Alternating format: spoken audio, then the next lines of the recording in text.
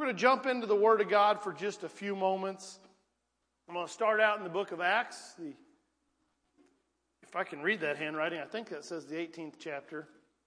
But I think it's actually the 8th chapter, and I just can't read my handwriting. So, Brother Johnson, if I told you 18 in your notes, I told you wrong, because it's actually chapter 8, chapter 9. I just can't read my own handwriting. Chapter 8. Yes, chapter 8, chapter 9. So we're going to start out in the book of Acts, chapter 8. I'll try to read my own writing the rest of the day. We're talking a reading of Saul here, and the Valor Project guys got a little previews. We touched on this morning.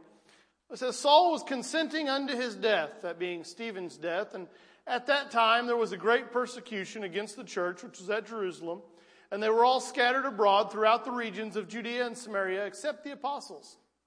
And devout men carried Stephen to his burial and made great lamentation over him. As for Saul, he made havoc of the church, entering into every house and hailing men and women, committing them to prison.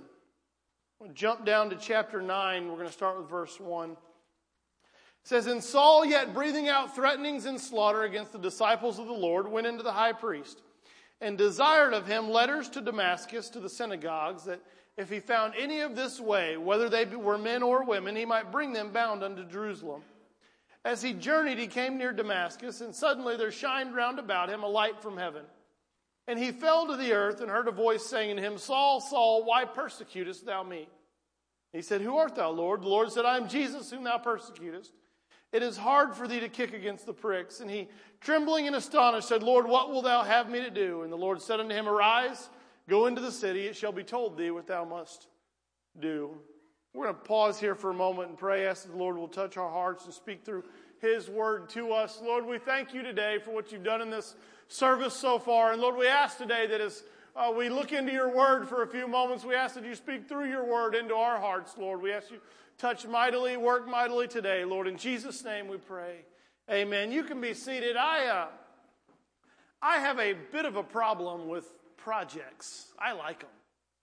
I like to have a lot of projects. If my wife would let me, I would have a junkyard in my house yard because I like projects. My favorite things to acquire are not shiny pieces of metal that are old cars that somebody else has done, but I like really rusty ones with holes in them because I like projects. I've been this way all my life, unfortunately. When my wife and I got married, my mother, when I moved out, she said, by the way, you have to take all your junk with you. That hurt my feelings a little bit because it was good stuff. But the joke was on her because I still have a motorcycle in her attic. It's in pieces in her attic, and I need a few parts to someday finish it that I haven't found out where to get yet. So it's still in pieces in her attic, and the nice thing about it is that engine's pretty heavy, so unless I move it, it's probably just going to stay in her attic. But I like to have projects. I mean, that particular project, it's a 1958 Ducati motorcycle that I think I've owned for about 20 years now. I've never really done anything with it. Sometimes I'll get parts out and look at them and put it back, but it's a project of mine, and I'm going to finish it one of these days, allegedly. And I like projects. I have another one that is a motorcycle that was given to me by the pastor before my grandfather of my church I grew up in, and he babysat me when I was little, and at some point he gave me this motorcycle. I think I was about 13. And then it went to Virginia, and my grandfather restored it for me for my 16th birthday and gave it to me, and I rode it, and it was awesome, and had it for a couple of years, and at some point there I got tired of it in that state, and I took it apart and put it all back together different, and then I rode it for a couple more years, and then it had some problems, and I took it apart in about 2005 or 6, and I've moved a couple times, but all the parts are still there, and it's just a project, and one of these days I'm gonna finish that project. Sitting not too far from it in my shop now it's not just my projects that I attract. I have a motorcycle that I have moved. This is the third house I've had it at. That not only have I never worked on it, I don't own it, Don't really care much about it, but projects just attract me. So I've got this half-finished project. And not too far from that is a 67 Chevy that allegedly will be my daily driver by the end of the year, although at the beginning of the year I said I was driving at the Hot Rod Power Tour, which was a month ago. But I like projects. It doesn't really have to be cars, motorcycles. It doesn't have to be metal. I liked building houses for a lot of years because I could start with nothing, and then when I got done, there was a house there. And the nice thing was I felt like I was getting something done because every 3 months or so, I'd check a house off the box and go start another one. And I was getting a project done and starting another one. It just, something about that, having a mess or a pile of wood or whatever and building something out of it, it's what I enjoy. And I'm thankful, though, that it's not just me that likes projects. I'm thankful that I'm not the only person. Now, I have some friends that like projects. I know Brother Kaiser shares my predilection for junk. And there's probably some others here that just kind of like old stuff and like to get it in rough shape and make it into slightly less rough shape and drive it around. But I'm thankful more than that my God, He likes projects. I was contemplating this week, and sometimes being a person that likes projects, you end up working on projects that aren't pleasant. And I was working on a car that I wasn't enjoying and didn't want to be working on. It was, 40 years newer than I wanted to touch, but it needed done. So I was doing it, and as I was working on it, I began to think a little bit about things that have to be done and the state we take things and then the state we leave them in. I realized that my God, He likes projects. And I begin to think of Saul, and we're going to look at a couple people today. We're going to look at Saul, and we're going to look at Moses, we're going to look at Gideon. And I'm going to try to be done not much afternoon, but as Saul we look into the beginning of his writing here, Saul is, where we started reading, he's standing there holding the coats, watching them stone Stephen. Says, yep, he's a Christian, let's kill him. Where we jump to shortly after that, he is on his way to Damascus. It wasn't enough to get all the Christians in Jerusalem. When Saul starts persecuting, when people start dying, they start scattering. So when they start scattering, what that's doing is spreading the gospel, because now they're not all just in Jerusalem, but the Christians are going here and here and here. And Saul, he says, we can't have this. We've got to kill those Christians. We can't spread them all over the world and let them spread their message further. We've got to take care of this. So he goes to the high priest. He says, give me some letters. Give me some authority so that I can go down the road to Damascus, and any of the Christians that scattered there after I killed Stephen here, I can go ahead and kill them too. Let me just put this fire out before it starts. Let me take care of this. So that's where we find Saul on the road to Damascus.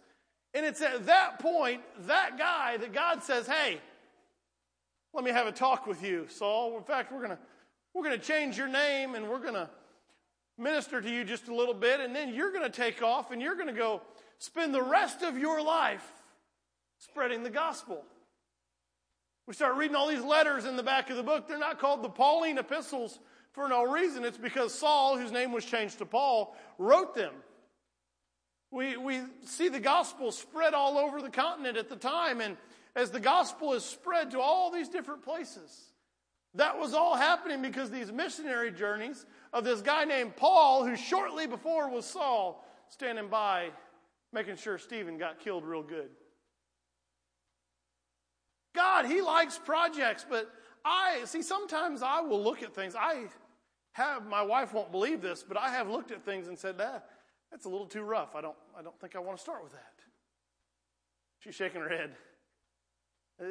There are things that I look at and I say, no, that's just more than I want to mess with. I have a friend that's worse than me. He has a house that's actually now about half completed. But a year ago, when he started looking at this, I told him, I said, Charlie, the best thing you can do is take a dozer and drive through that thing and start over. I thought that project was too far gone. My buddy Charles, he went ahead and dug into it and said, no, I like this house. I'm attached to it. I grew up here, and we're going to fix it and getting pretty close to having a decent place. Pretty nice place. But my God, he looks at the projects that some people say, that one's lost. That one is not worth saving. It's not any good. You might take some parts off of it, but it's just not worth having. We don't need that. Let's find a better place to start, because if I was looking for somebody to spread the gospel, if I was looking for somebody to make Christianity more than it was, to spread it all around the world to all the Gentiles rather than just the Jews, you know who I would not have picked if I were picking? The guy that was killing all the Christians. That's not generally the guy you want. You don't want the guy that says, I'm going to take you all out, to be the guy to spread that he's trying to take out. But my God, he likes projects. And he saw something in Saul. He saw the zealousness that he knew if Saul worked this hard for what he thought was right, if God could show him what was right, he would work every bit as hard to spread the gospel of Jesus Christ. And it's because my God likes projects that Saul took the gospel on his missionary journeys. It's because my God liked projects that the gospel eventually made it to me. I'm thankful that God saw fit to stop Saul on the road to Damascus. I'm thankful that God said, hey, Saul, I know that you're trying to kill all the Christians, but let me tell you who I actually am. The God that you're serving, I am Jesus. And you're going about this a little wrong, but I just need you to do right. It's shortly after that we find that it's Saul trying to escape the city so that he can be safe. It's Saul that's no longer the popular one. We end up seeing Paul imprisoned. We end up seeing Paul going to Rome and being jailed and having all these things happen, all because he would have been on the other end of that had he not changed. But he realized where he was going when God saw fit to reach down to a project named Saul. He's not the only one. We look in the book of Exodus, the 2nd chapter. I'm going to start reading at verse 14. I'll give you a little background, though. Moses has been raised in the house of Pharaoh. He goes out, he sees an Egyptian man smiting a Hebrew. He sees nobody around to watch. He kills the Egyptian guy and hides him. He goes out, finds 2 Hebrews fighting. He wants to talk to him. Why are you hitting him? And then we get to verse 14. He said, who made thee a prince and a judge over us? Intendest thou to kill me as thou killest the Egyptian? And Moses feared and said, surely this thing is known. He says, I thought I got away with this. I thought I killed that guy and nobody found out. But it's known. And when Pharaoh heard the thing, he sought to slay Moses. But Moses fled from the face of Pharaoh and dwelt in the land of Midian and sat down by a well. So where we jump into Moses' life here, we've passed the part where he was a little baby that was supposed to be killed and floated in the reed basket. And the princess finds him and says, I want this baby, but I need to hire somebody to take care of him, and hires his mother unbeknownst to her. And he grows up in Pharaoh's house, and then he's in this place where he's grown up as an Egyptian. He's been raised an Egyptian, but he's been raised by his Jewish mother. So he is a Jew, and he knows he's a Jew, and he knows that the Hebrews are his people, but he also has all the privilege of growing up in the Pharaoh's household. And he gets to this place that he finds the Egyptian man smiting the Hebrew man, and he says, I can't take any more of this. So he kills the Egyptian and hides him and thinks he got away with it. And then he's caught. The Hebrews have seen him, and as we read here, as 2 Hebrew men are fighting, and he comes to them and says, what's going on here? They said, you're not our judge. We just saw you kill a guy. What do you got to do with us getting into an argument? You just killed a man. And Pharaoh finds out, and he knows. So where we jump into Moses' life, he's fleeing from everything he's doing. He's going to hide in the desert. He spends some years hiding around in the desert. And I want to jump back into Moses' life. We're going to skip a few years. We're going to start reading chapter 3 and verse 3. And Moses said, I'll now turn aside and see this great sight, why the bush is not burnt. We've jumped a little ways. Moses has a wife, a father-in-law. He's working as a shepherd for his father-in-law, watching the flock. And he sees a bush on fire. And it just sits there not going anywhere. It ain't getting any smaller. It's not burning down. It's just burning but staying the same. It's not consumed. He says, I'm going to go check this out.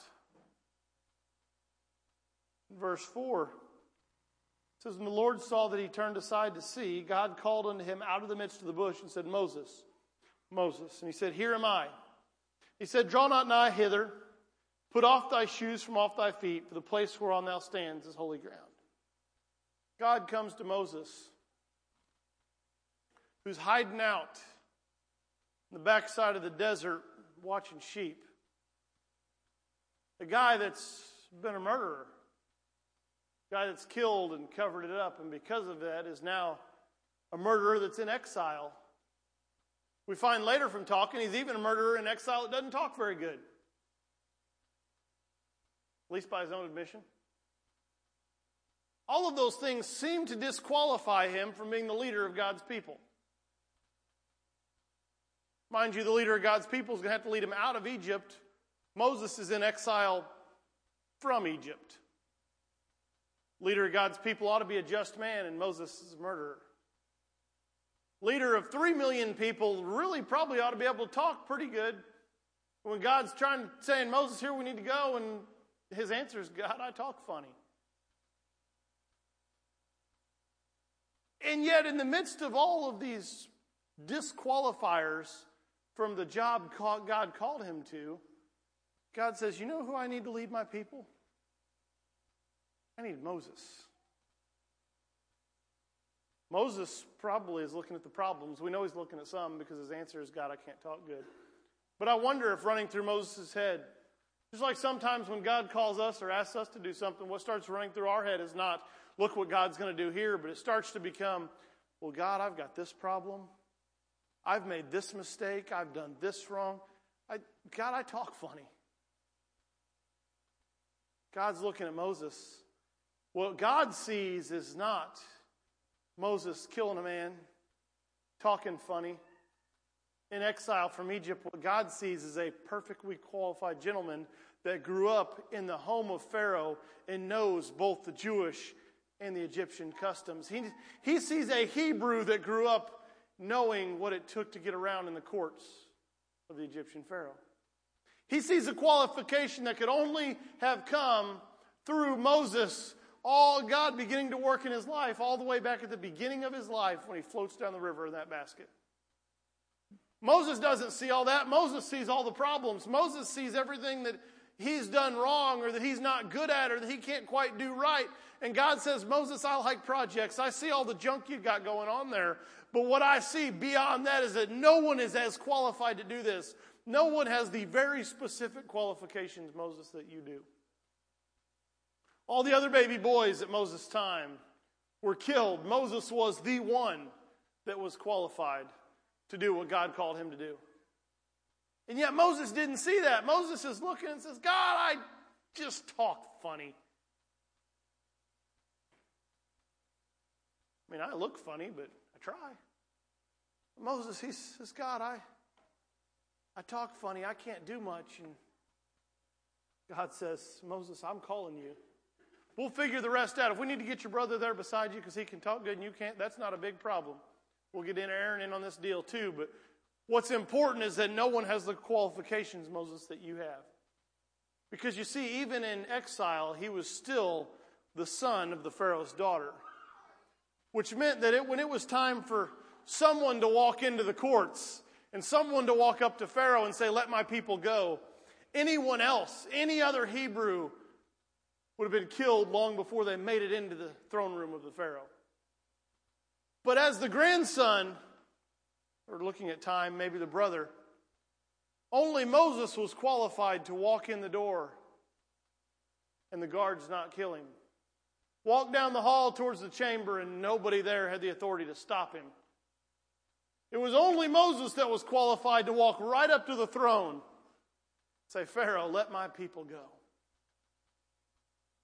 God saw something in this exiled murderer hiding out in the desert.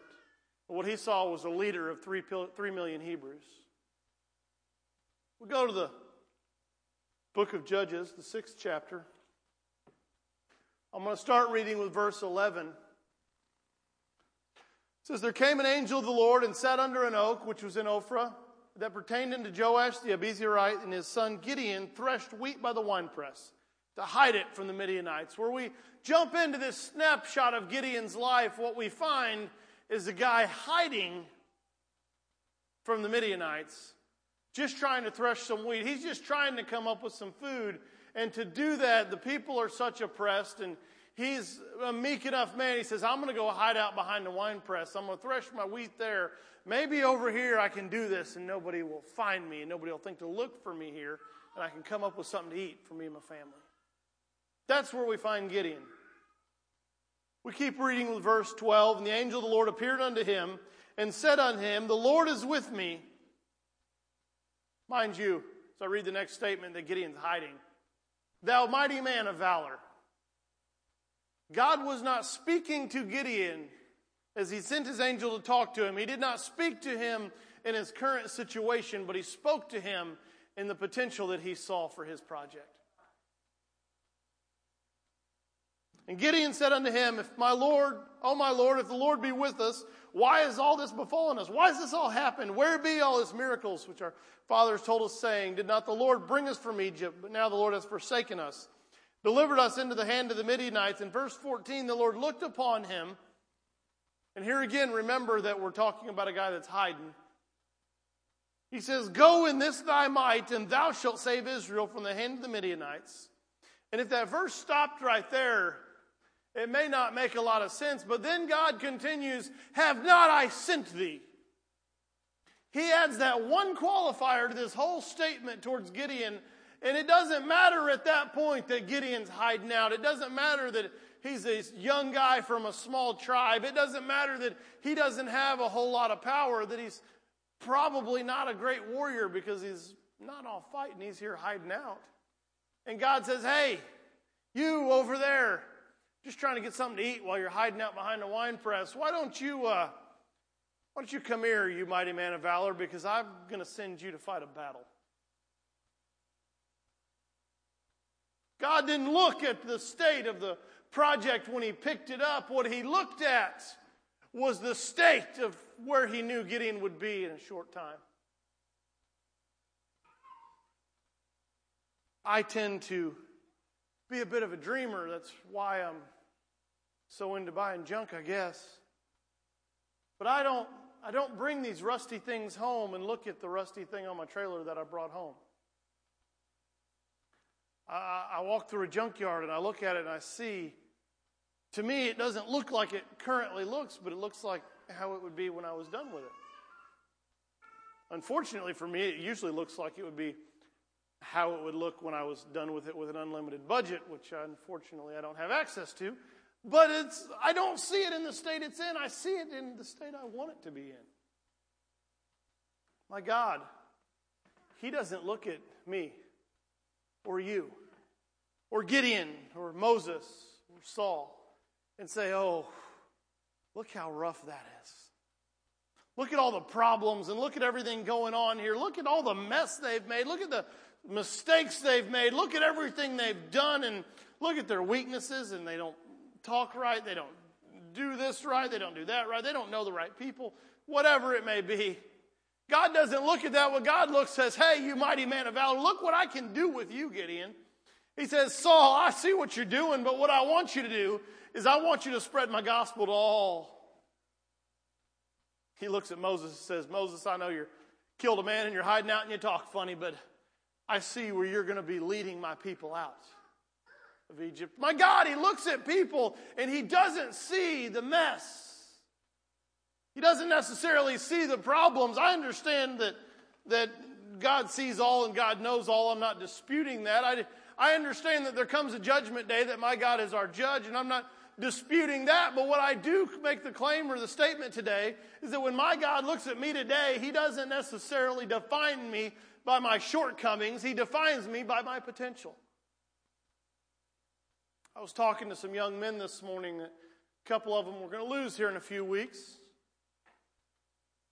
Reminding them that as we move on in life, sometimes we come to places that our potential isn't necessarily the thing lighting up in our eyes.